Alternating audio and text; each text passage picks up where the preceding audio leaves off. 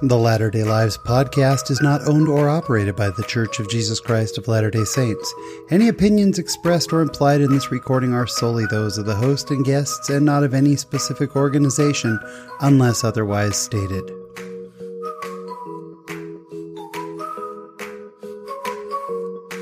Hello, friends, and welcome to the Latter-day Lives podcast. My name is Sean Rapier, and this is episode number 75. Can you believe it? 75 episodes. We have met a lot of incredibly cool people over the last year and a half or so, and this week is no exception. I am so excited for you to get to know this week's guest. But before we jump into this week's interview, I want to talk a little bit about our format and the slight change that we have going on. A few months back, we started doing video. We added video to Facebook and to YouTube, and it was really fun to get video because I felt like people could get to know our guests a little bit more. Well, a couple things have happened since then. First of all, the video has never really taken off. You know, it's been fine, but the podcast is what's really growing the fastest, and we have grown so much in the number of listeners that we've had compared to the video. And also the video is a lot of work. And unfortunately, I think that I'm so focused on the video, I think some of our audio quality has suffered, as well as it's a little bit distracting trying to make sure everything's going smoothly. So we've made the decision to pull back on video. We're not going to be releasing video anymore, just audio, the way that we were for more than a year. And hopefully, sorry if you like the videos, but we will be continuing to post on YouTube, but it'll just be a static shot of our logo or maybe of the guest photo, something. We'll work it out. And that way, if that's how you like to listen, you can still listen to the show that way, but there will be no video. Okay, moving on to this week's guest. Travis Hansen is one of the most talented people you will ever hear. You will hear his creativity, his passion. He is an incredible artist, super popular in the con world. And that's not cons like convicts. That's like conventions like Comic-Con. He goes to all of these events and shows off his incredible art. He's just such an amazing guy. He's going to tell you all about it. And this week in my latter-day life, I'll tell you about a great invitation I got a little bit earlier this week. It's all coming up, so sit back, relax, and enjoy this week's conversation.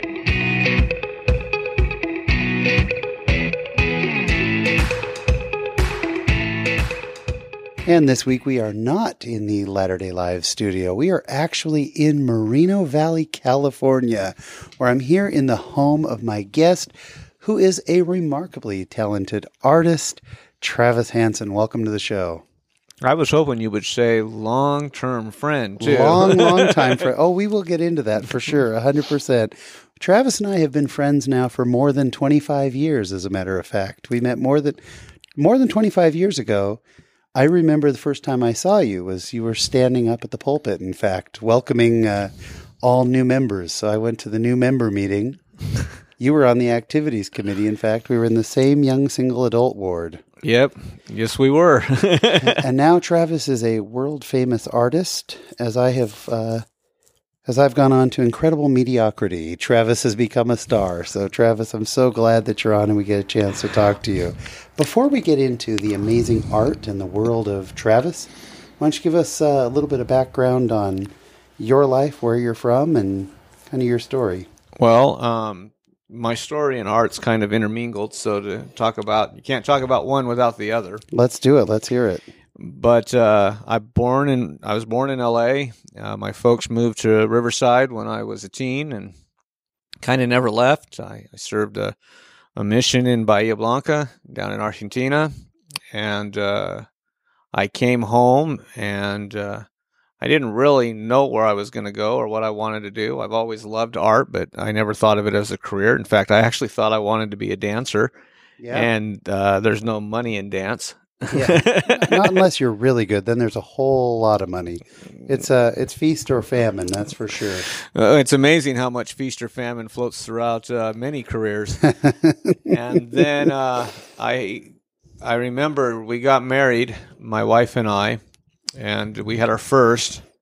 And then about 19 months or so after that, we had our second. And right about 6 months before we had Ian, my brother ended up going out, and he came into LA, and he was looking for a job, and he found me a job as a cartoonist.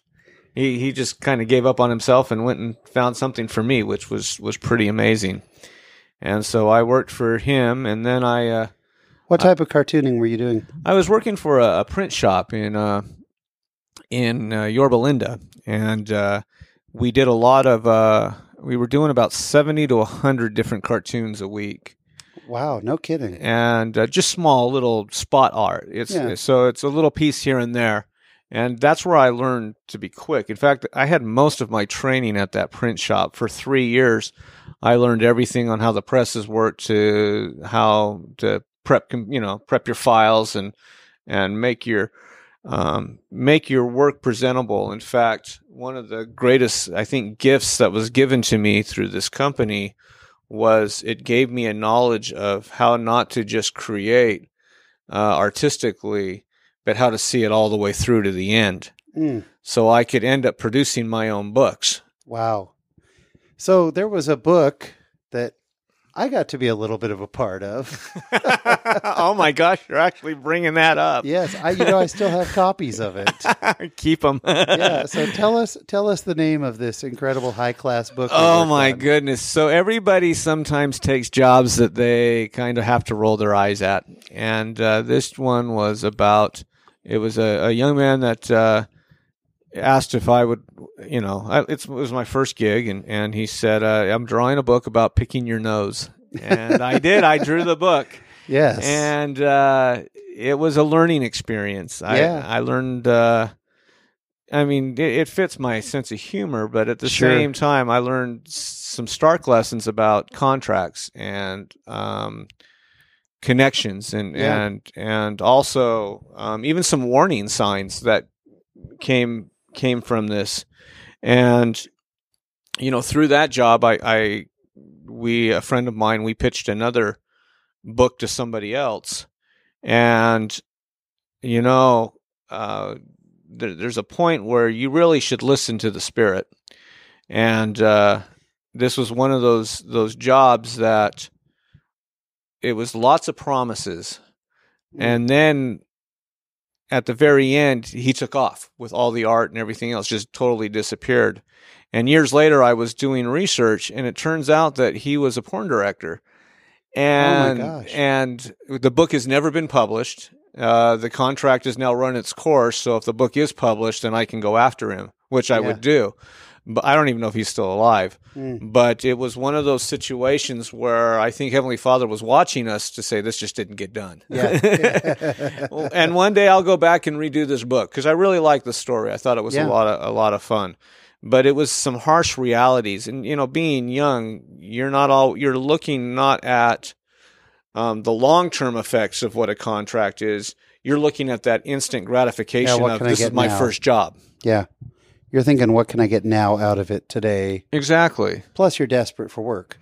Yeah. And I was working 17 hours at a time, at this print shop, and then I was focusing on my art at home.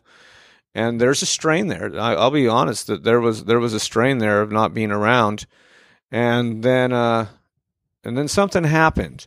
The year my son was born, in fact, we got there. He was Ian, my second oldest, he was born the day that Comic-Con started that year. Oh, no kidding.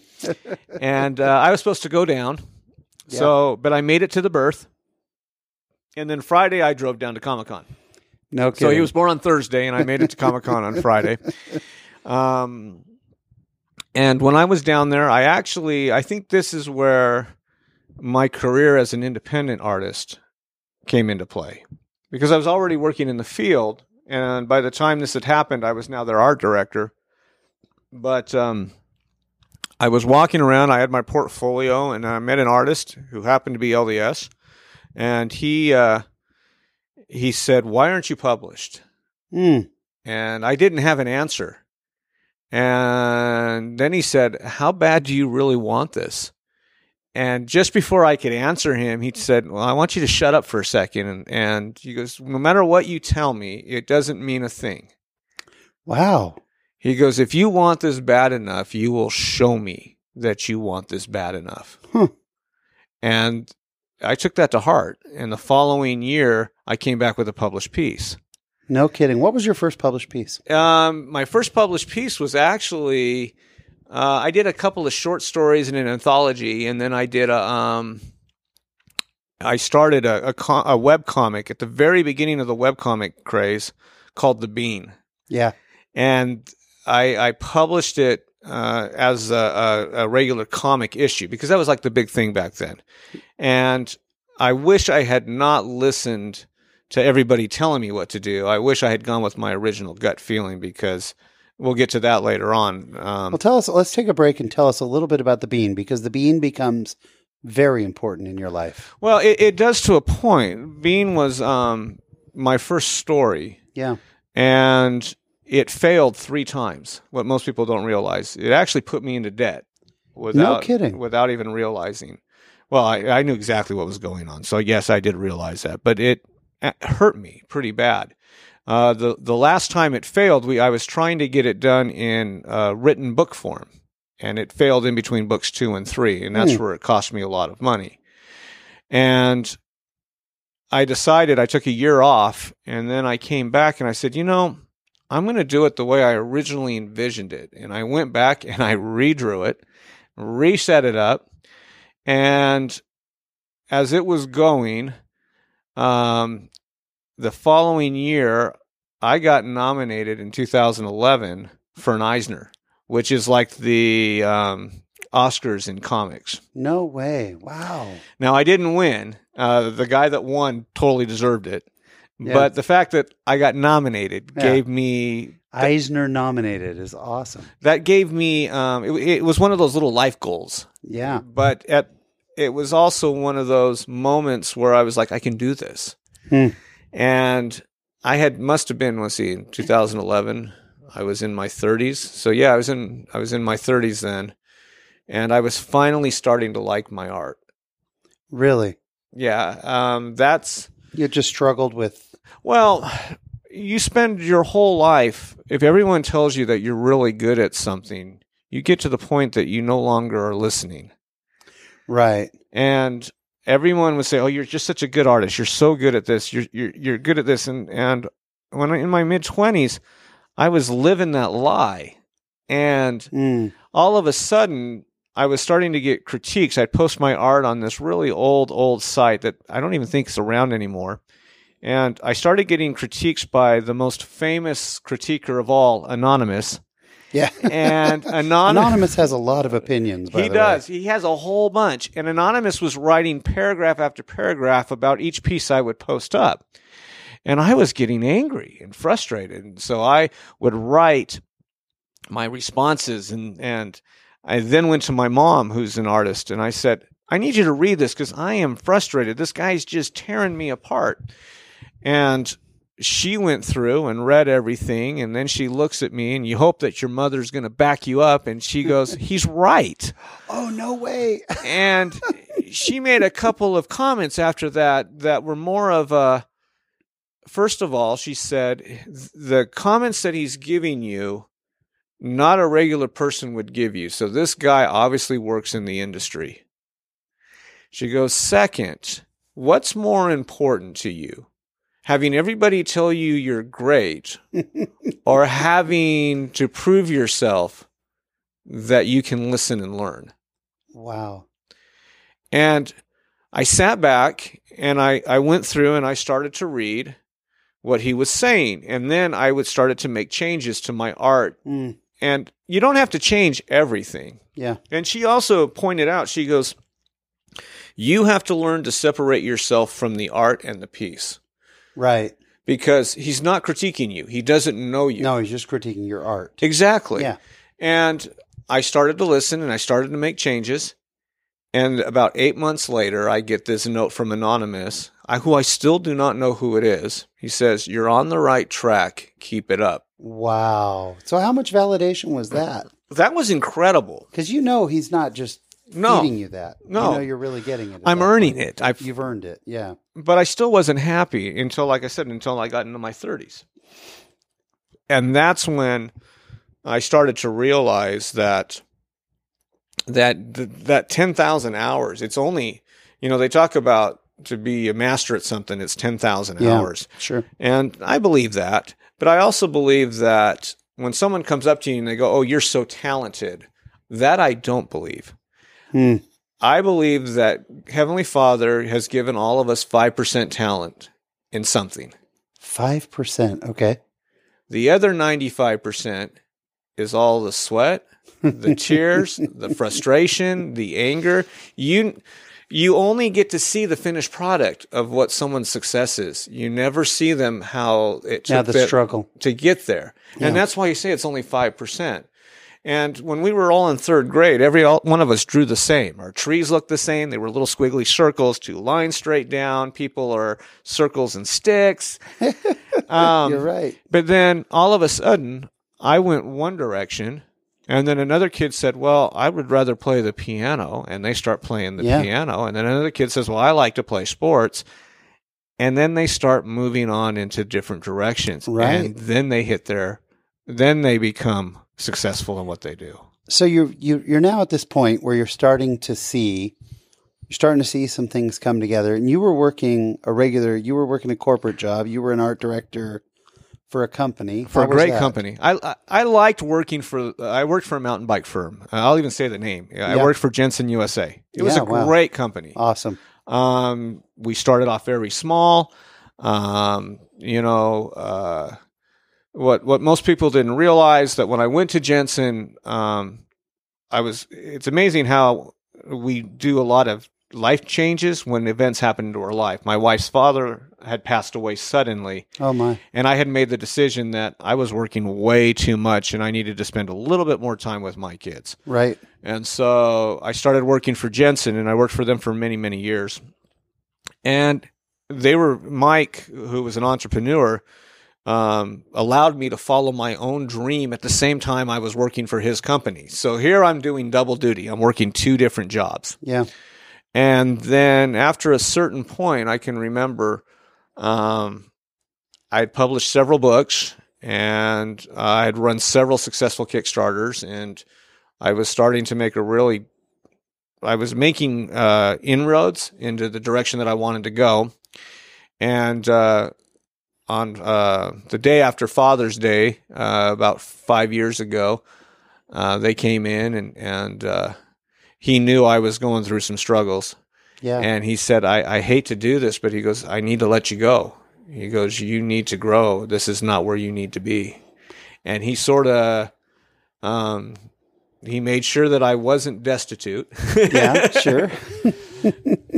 But it was a position that really I knew it was coming, but I didn't know it was coming. And at the same time, it's the one thing that I had been praying for a long time. I wanted to do this on my own. I wanted to make it. And I think that was my first mistake of wanting to do it on my own.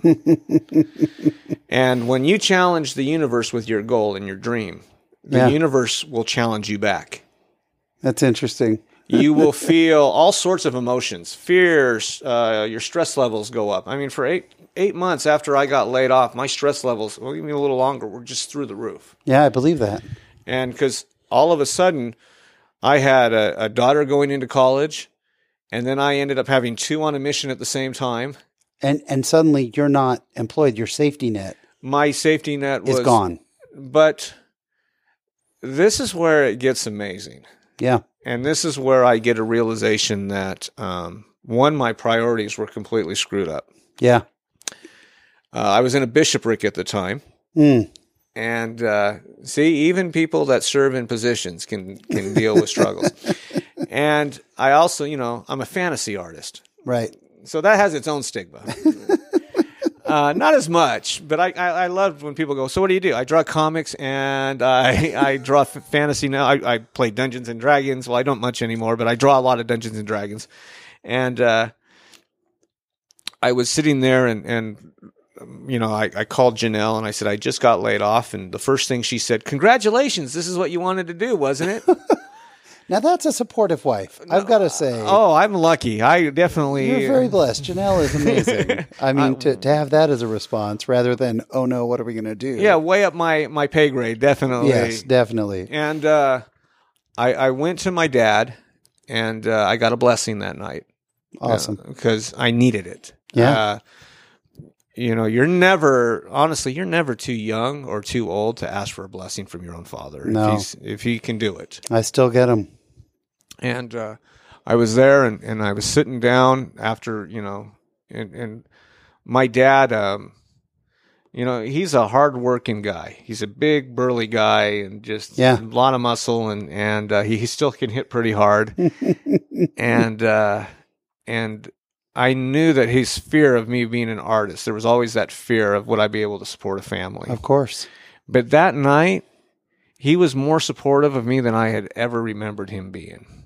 What a blessing. And I went home, and it was hard to sleep. I was going through, and the talk by Elder Holland had just happened in April, and it was the talk about depression.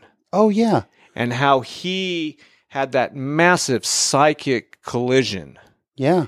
And I felt they talk about certain talks reaching out to me. That reached out to me because you were going through that at that time. I was having that same collision. Wow. Financial insecurity. Right. And what was going to happen. And I can remember I came home and I walked into the back room and kind of sat on the floor and opened up my scriptures and I was reading them and I read, well, I get emotional, I'm sorry. But please. I read Mosiah, and in chapter 2, we always look at verse 17. Whenever you're in the service of your fellow man, you're only in the service of your God. If you continue reading to 26, you will learn what successful living is truly like. And the Lord says very clearly through King Benjamin, he says that how we're unprofitable servants, how everything is given to us, but if we just obey his commandments, he will bless us right away. Yeah. Not 10 months from now, not... And the whole message being you can't get ahead of the Lord. Like you can't. The minute you it is right there. Serve, it's instantaneous. That he'll bless you. Yeah, you're in debt to the Lord no matter what. You can't get in front of it. You are going to get blessed. But that it was an instant. It was what I needed to hear at that moment. And then, as clear as day, I heard the following phrase in my mind. If you serve me, I will give you this. Now, I didn't fully know what that meant until I went. So the next day, what do you do with your wife when you get laid off? You go to the temple. Yeah, that's smart. No, that's just smart. We went and we both had questions, and we both asked the same question. And 3 more times in the temple, I heard the same phrase. If you serve me, I'll give you this. And I was thinking, well. And that's when I learned to change the question that I was asking. Instead of going, Lord, give me work, give me a job, it was, Lord, if you want me to be an artist, if this is what you want me, because it's how I will be able to reach the most people, then I need your help. Wow. And so when I talk to kids or when I tell people, you got to change the question. Instead of gimme, it's where can I do the most good? What career path will allow me to do the most good for you? And he'll guide you to that career path. Beautiful. And the following day, I get a phone call from one of my closest friends now. We weren't close then. He was an Episcopalian deacon. Wow. And he calls me up and he said, I had a dream that I'm to write a book and you're to illustrate it. No way. So. Oh my gosh. So this kind of beat up copy, but this was the first book that I got, the first job I got right after I got laid off. So I'm looking at a book called The Heart of Discipleship. and it's by Deacon Cameron. Not Cameron, Carmen Viola. Carmen Viola, illustrated by Travis Hansen. And there's a picture of Christ that you have illustrated, Christ sitting with children. By the way, your style is so inimitable that I wouldn't have to see your name on this to know this was you. You capture things in such a way.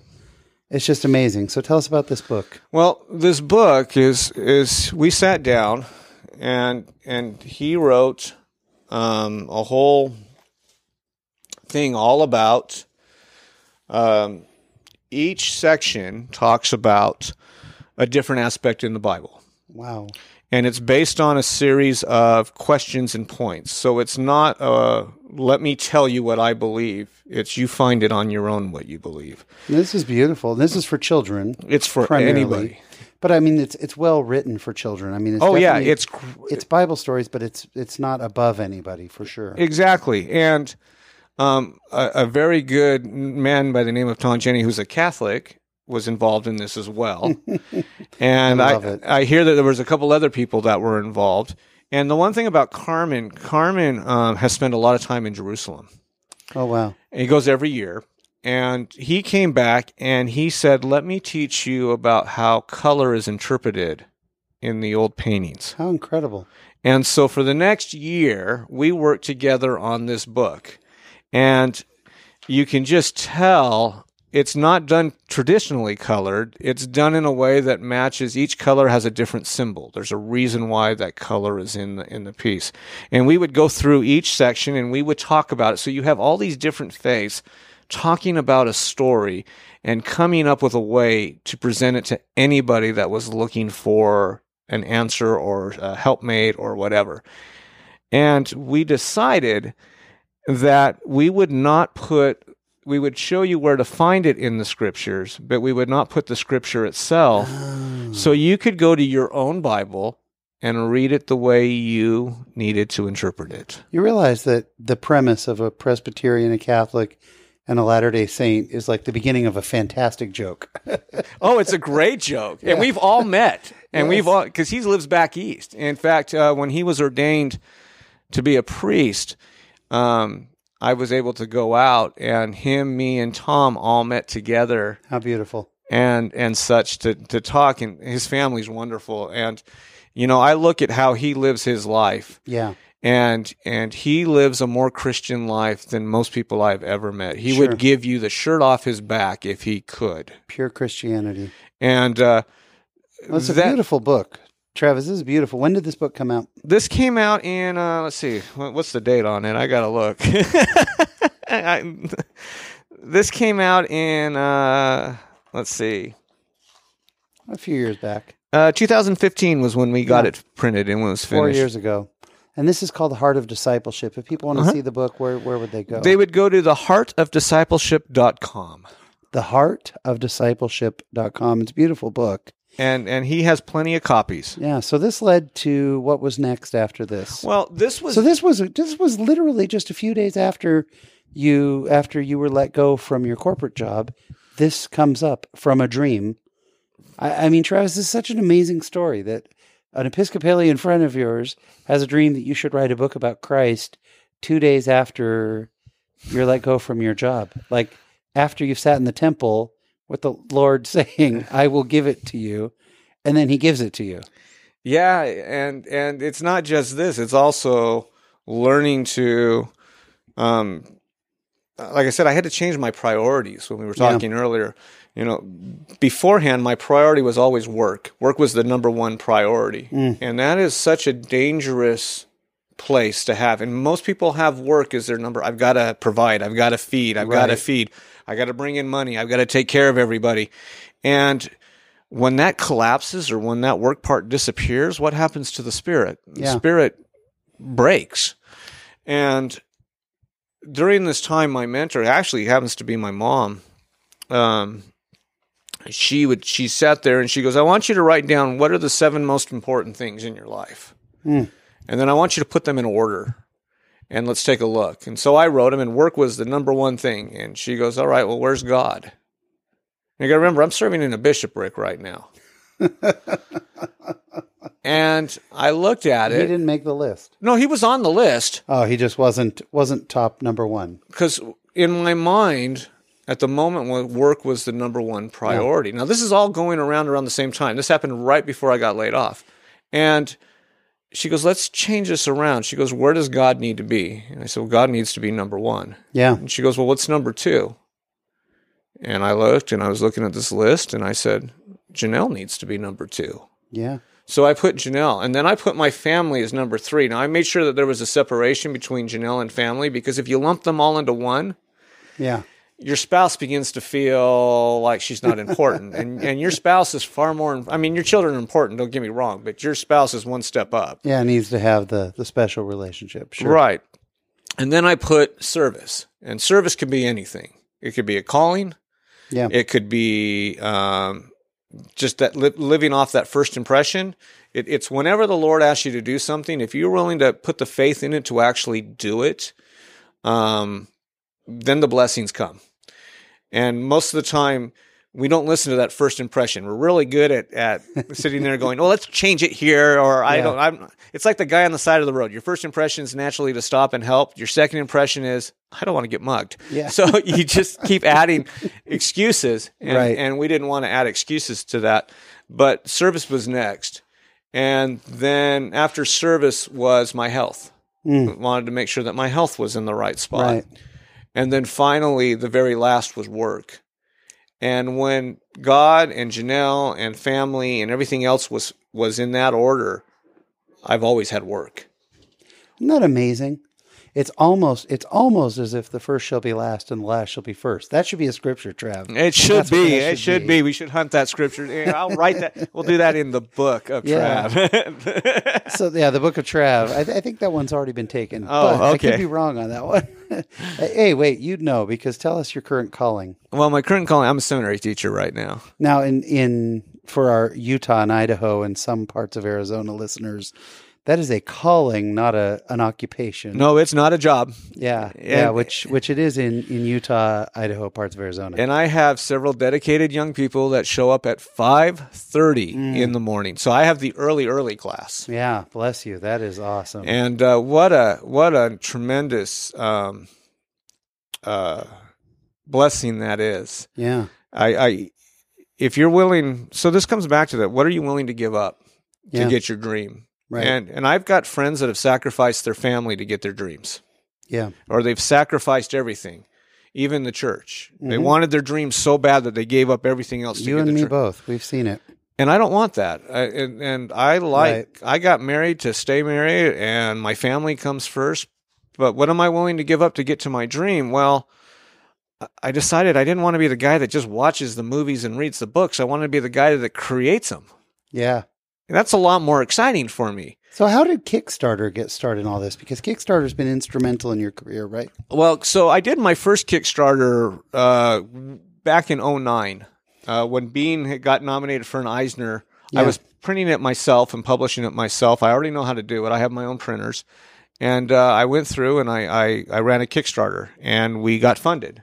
And it took about 5-6 weeks to get funded. And it was How much were you looking for in that? only $7,000. Yeah. I only want, when I do a Kickstarter, I only want what is necessary to print a book and do the shipping. Yeah.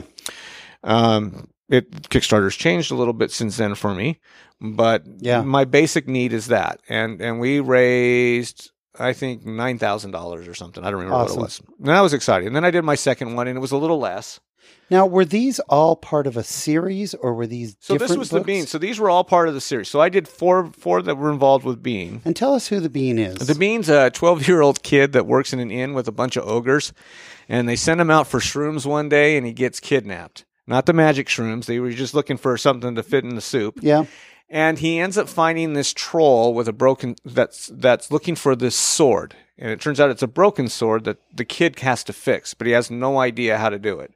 So it's really the epic fantasy tale of a dishwasher.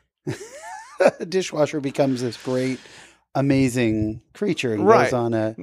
goes on this journey. Right. Now, the problem with Bean is it's a black and white comic, and it has a very narrow audience. Okay. You know, one of the things is you got to learn who you're marketing to. Right. I also learned that if you only have one stream of income, that's not good. So as an artist, you learn to create multiple streams of income. So you have several different projects. So I get streams that come in from individual commissions, like when people want me to draw their family on an adventure or whatever, I do those. For the game companies that I work for the independent companies that I work for my own work now, for Life of the Party, that gives me, multiple streams. And then when one stream dries up, I'm still alive. Right. I did a book right after it was my third Kickstarter, and this is where I realized that I needed to refocus where my art was going. I did a book called Adventures for a Lazy Afternoon, and it was basically my journey as an artist. So that's you on the cover. Yeah, I like to draw without shoes all the time. Yes. That is so cool.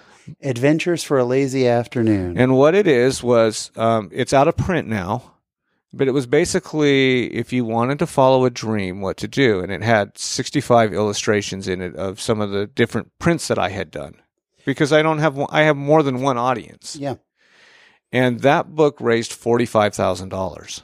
$45,000 on Kickstarter. Yeah, but what most people don't understand, you're going to spend $30,000 in producing and shipping and mailing. Yeah. So it's not the gravy boat people think that it is. It's really a way to get you product to produce more. But the exposure this gives you and the following it gives you. We had 600 people back that. Wow, that's incredible. And that was exciting. This is actually, I love this book. It's one that's just a lot of my childlike illustrations that I like to do. You work with a lot of fantasy. It's a lot of dragons. One of my favorite things is you've got this theme of teddy bear adventurers. Oh, yeah.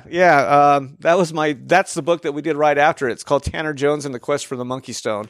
Yes.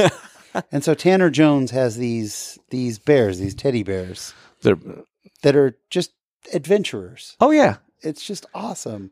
So, and these are high quality books. Like Trev, you do big work. Like it's embossed, it's raised, it's gorgeously bound. Well, if you're going to do it right. Yes. And you figure out ways to make it work. This is kind of where it goes back to learning everything you can about the career that you choose. Make yourself as valuable as you can. Right. So when I left, I can produce a book on my own without having to worry about going through another publisher. I can do it myself. When I do games, I can do everything from the beginning art all the way to the end layout. Yeah. So how did Life of the Party come together? Well, Life of the Party is my biggest accident. Really? Yeah, it's awesome.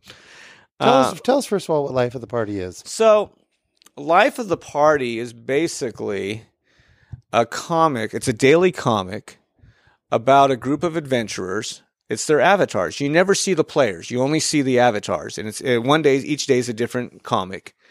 And it's just different scenarios that involve my love of fantasy and gaming and RPGing. That's awesome. And it's video and tabletop.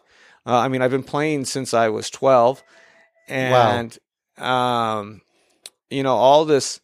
It's just I enjoy this gaming, and I was wondering why. I post a piece of art, and it's also learning how to use social media. Yeah, because the people don't understand how to use social media. They just post whatever, and they don't realize that you can't do that. If you're running your own business or trying to, especially an artist. Yeah.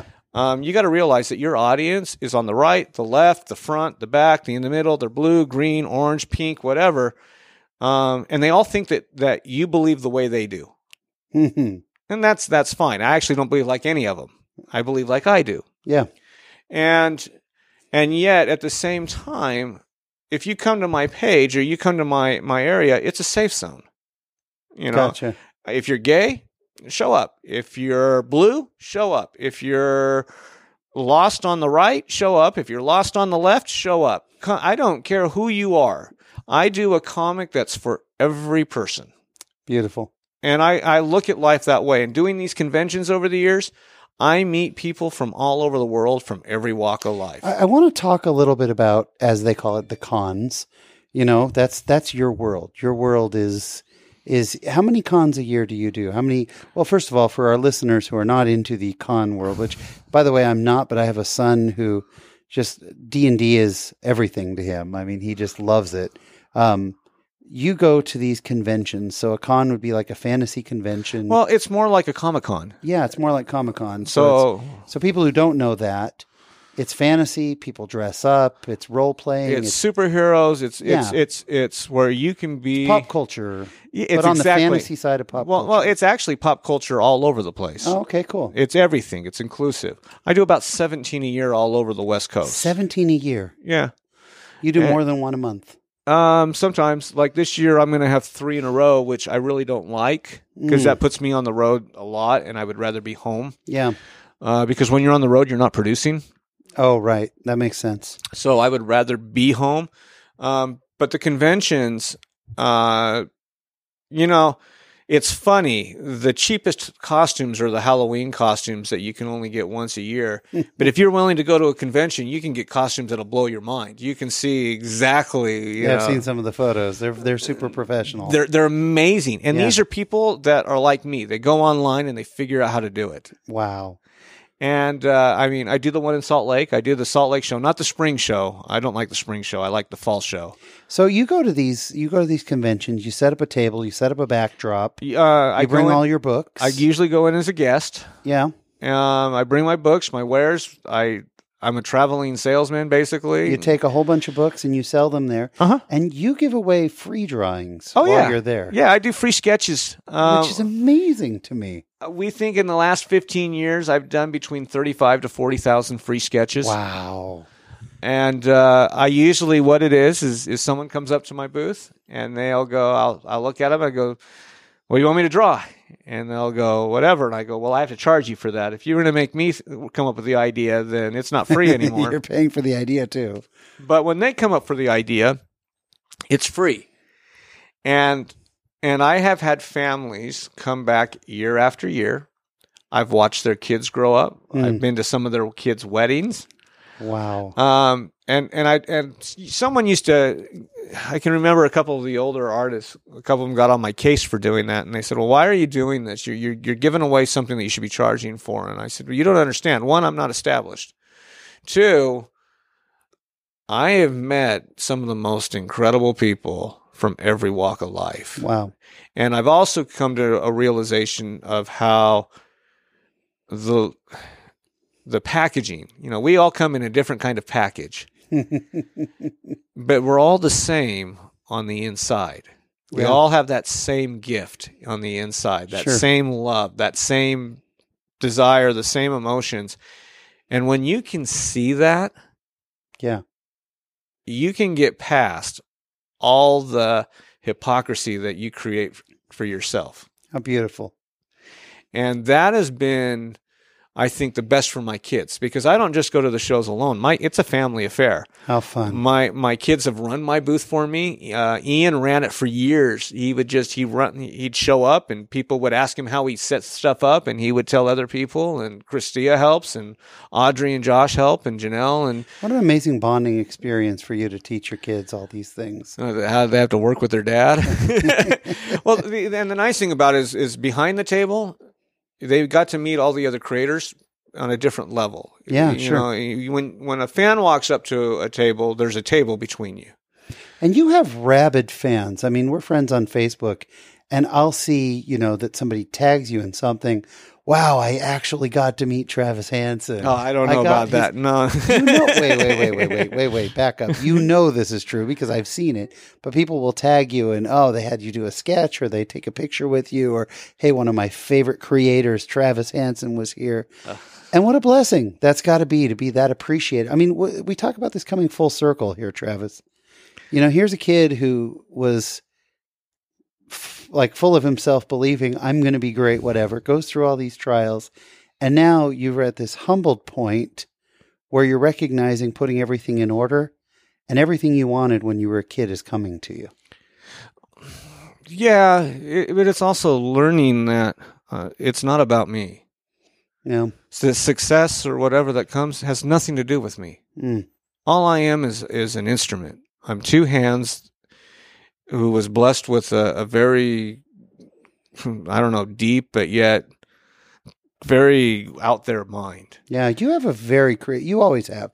you've always had a very creative mind. I mean, it's one of the blessings of being your friend is getting to watch your creation and to dream pretty darn big. It's just awesome.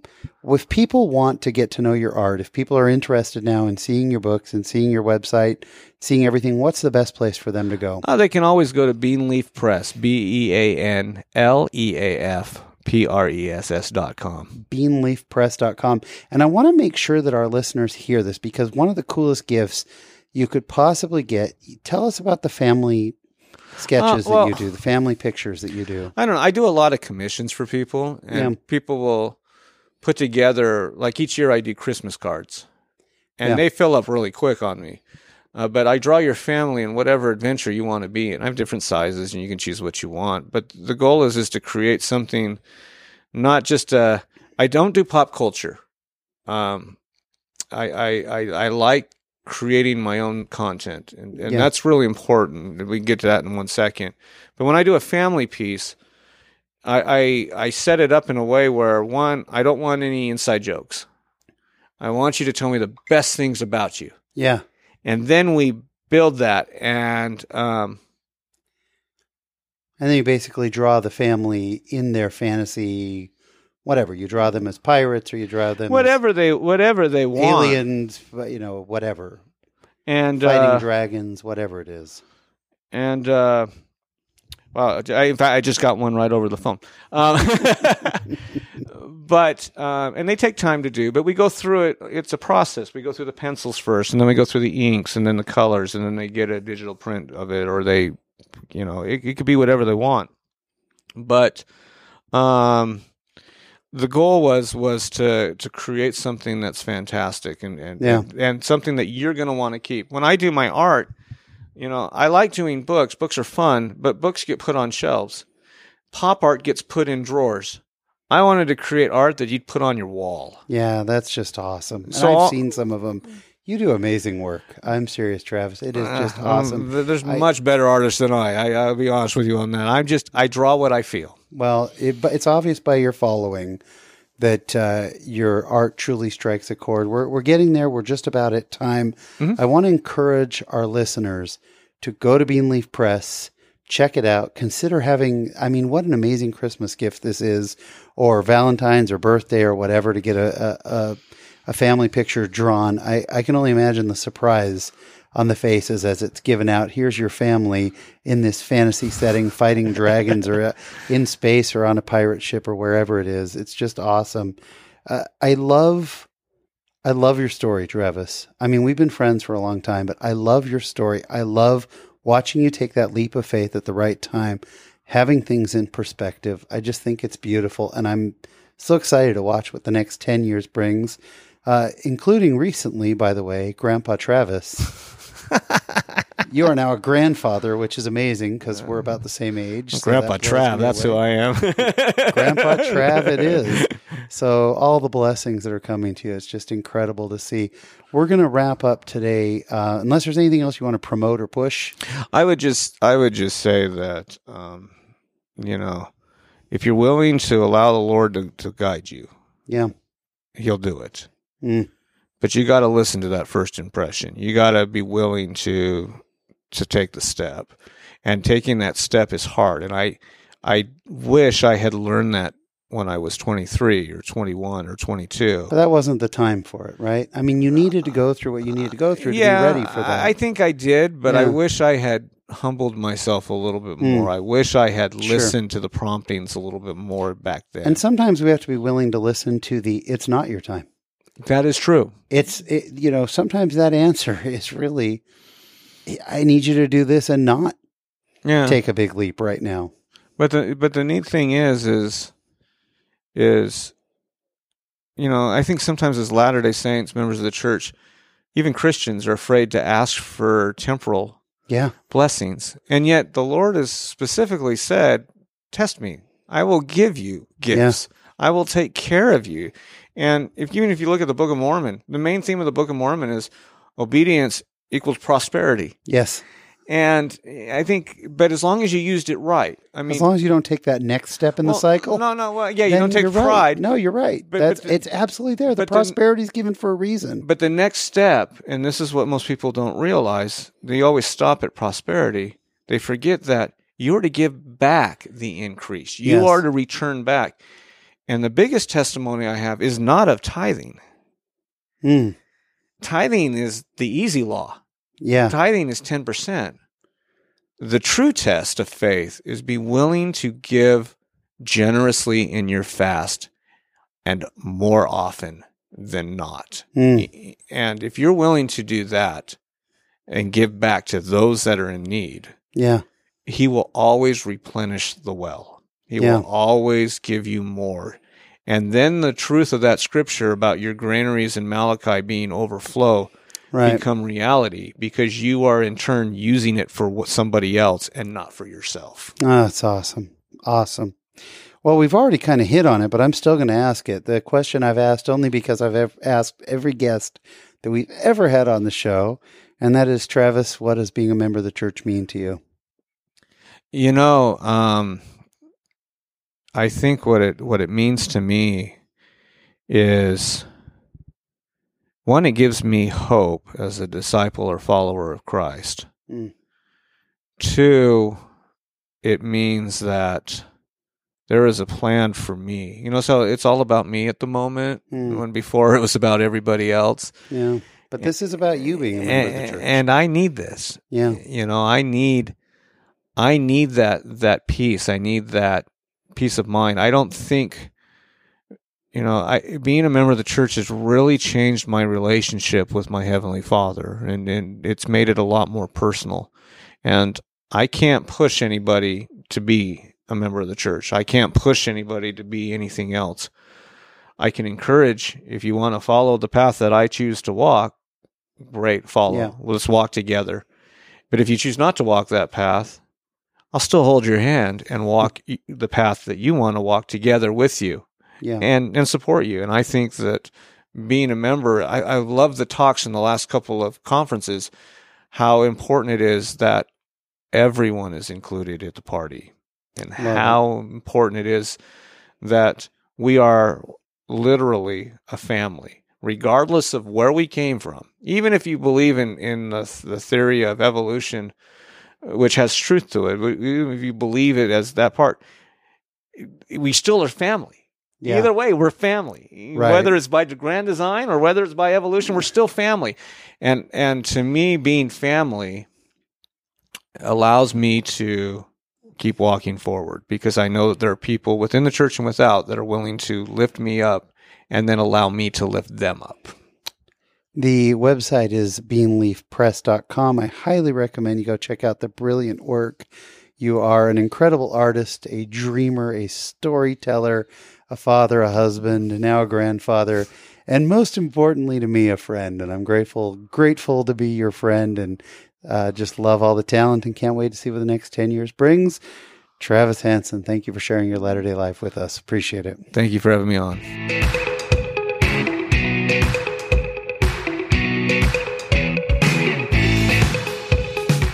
My special thanks to Travis Hansen for allowing me to come into his home and to feel the spirit there, and to sit down with him and to see his wonderful wife, Janelle, and their hospitality in welcoming me was just awesome. Travis is so talented, and I highly recommend check out Beanleaf Press, order his books, and support him, because he is just a great artist.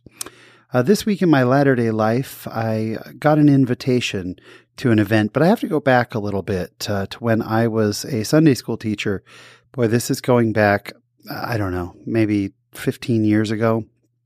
I had a really great class of youth, just fantastic young men and young women. And there was one member of my class, he was just so bright, and he, in my eyes, understood the gospel in a way that was just beyond the way a lot of other kids, the way I understand the gospel. He had great questions and was a tremendous young man. And as he and I stayed in touch, as he continued to grow, he started to hit some struggles and was trying to figure out some things in life. And unfortunately, made a few bad decisions and started to get in with a rough crowd.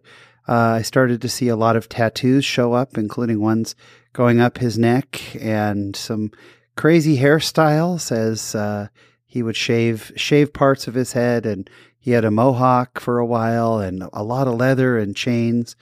And it was all exterior, because every time I'd see him and I'd talk to him and he'd give me a big hug, and when we'd talk, he was the same young man, but he was trying to just kind of figure out his life and who he was. And that was just the outside of him. I remember several years back, I hadn't seen him for a little while. He had moved out of his parents' home and out of our ward, and I bumped into him at a hardware store.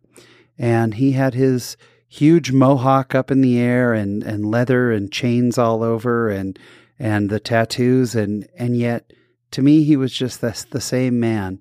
But as he and I stood talking and just catching up on life, I was so happy. As he walked away, a man walked by, an average-looking guy, and I heard him say to his wife, "I'll bet his mom is really proud."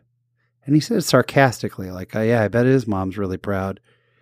And I couldn't help myself, but I spun and took the man by the shoulder, and let's just say I was animated a little bit and excited to make sure he knew very clearly that his mom was very proud of him. And she had every reason to be, because he was an amazing guy. And I was so upset that this guy had judged my friend inappropriately. And the man apologized and said, "I'm sorry, it was just the outside look." And I said, "Look, I know his parents. His parents are awesome. He's awesome. Do not judge my friend." And I walked off.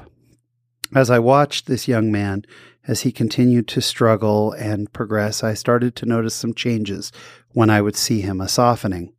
As he'd tell me he had returned to church, as he'd tell me he had learned some difficult lessons in his life. And pretty soon he was, the mohawks and the spiky hair and everything else was gone. And the way that he dressed started to tone down. And again, none of that really matters. That's the external stuff. But his heart had softened as he had returned back to the church. I would catch up with his mom as well as with him whenever I could, and I found out that he had become a temple worker. And the next time I saw him, I started to see that the tattoos were going away as he was getting them removed. And he would talk about the gospel with such excitement. And I just loved watching what the Lord had done with this young man's heart. Earlier this week, there was a knock at the door, and when I opened the door, I was just thrilled to see this man standing there with a big smile on his face and an envelope in his hand, as he walked into my front room and gave me a big hug and invited me to his ceiling in the temple, to a beautiful, beautiful young woman. I had to fight back the tears. The Lord knows that inside each and every one of us, that the worth of souls is so great, and oh, how I saw it in this awesome young man. I am so excited to go to his wedding and to see the next steps in his life. And he's a wonderful reminder for me not to judge a book by the cover, for every single one of us. For the Lord looks upon the heart, and he knows that the worth of souls is great. And what a blessing it was to see it all come full circle and to see the atonement at work in our lives. And that's what's happening this week in my latter-day life. Thanks again, friends, for tuning in. I so appreciate it. If you get a chance, the thing that helps us out more than anything is if you could please go to your app or wherever you listen to this, and if there's an opportunity to leave us a review, if you could leave us a 5-star review, it really helps us show up when people are looking for anything uplifting. It helps our podcast show up. We've had great reviews, and I really appreciate it. And if you know someone that might enjoy the show, or if you could share it on your social media, we have just continued to grow, and it's been such a blessing, but we want to reach as many people as we can with these incredible guests. So until next week, when we have another fantastic show lined up for you, please remember, as always, there is a great, big, beautiful world out there. So go be in it, just not of it. Thanks for listening.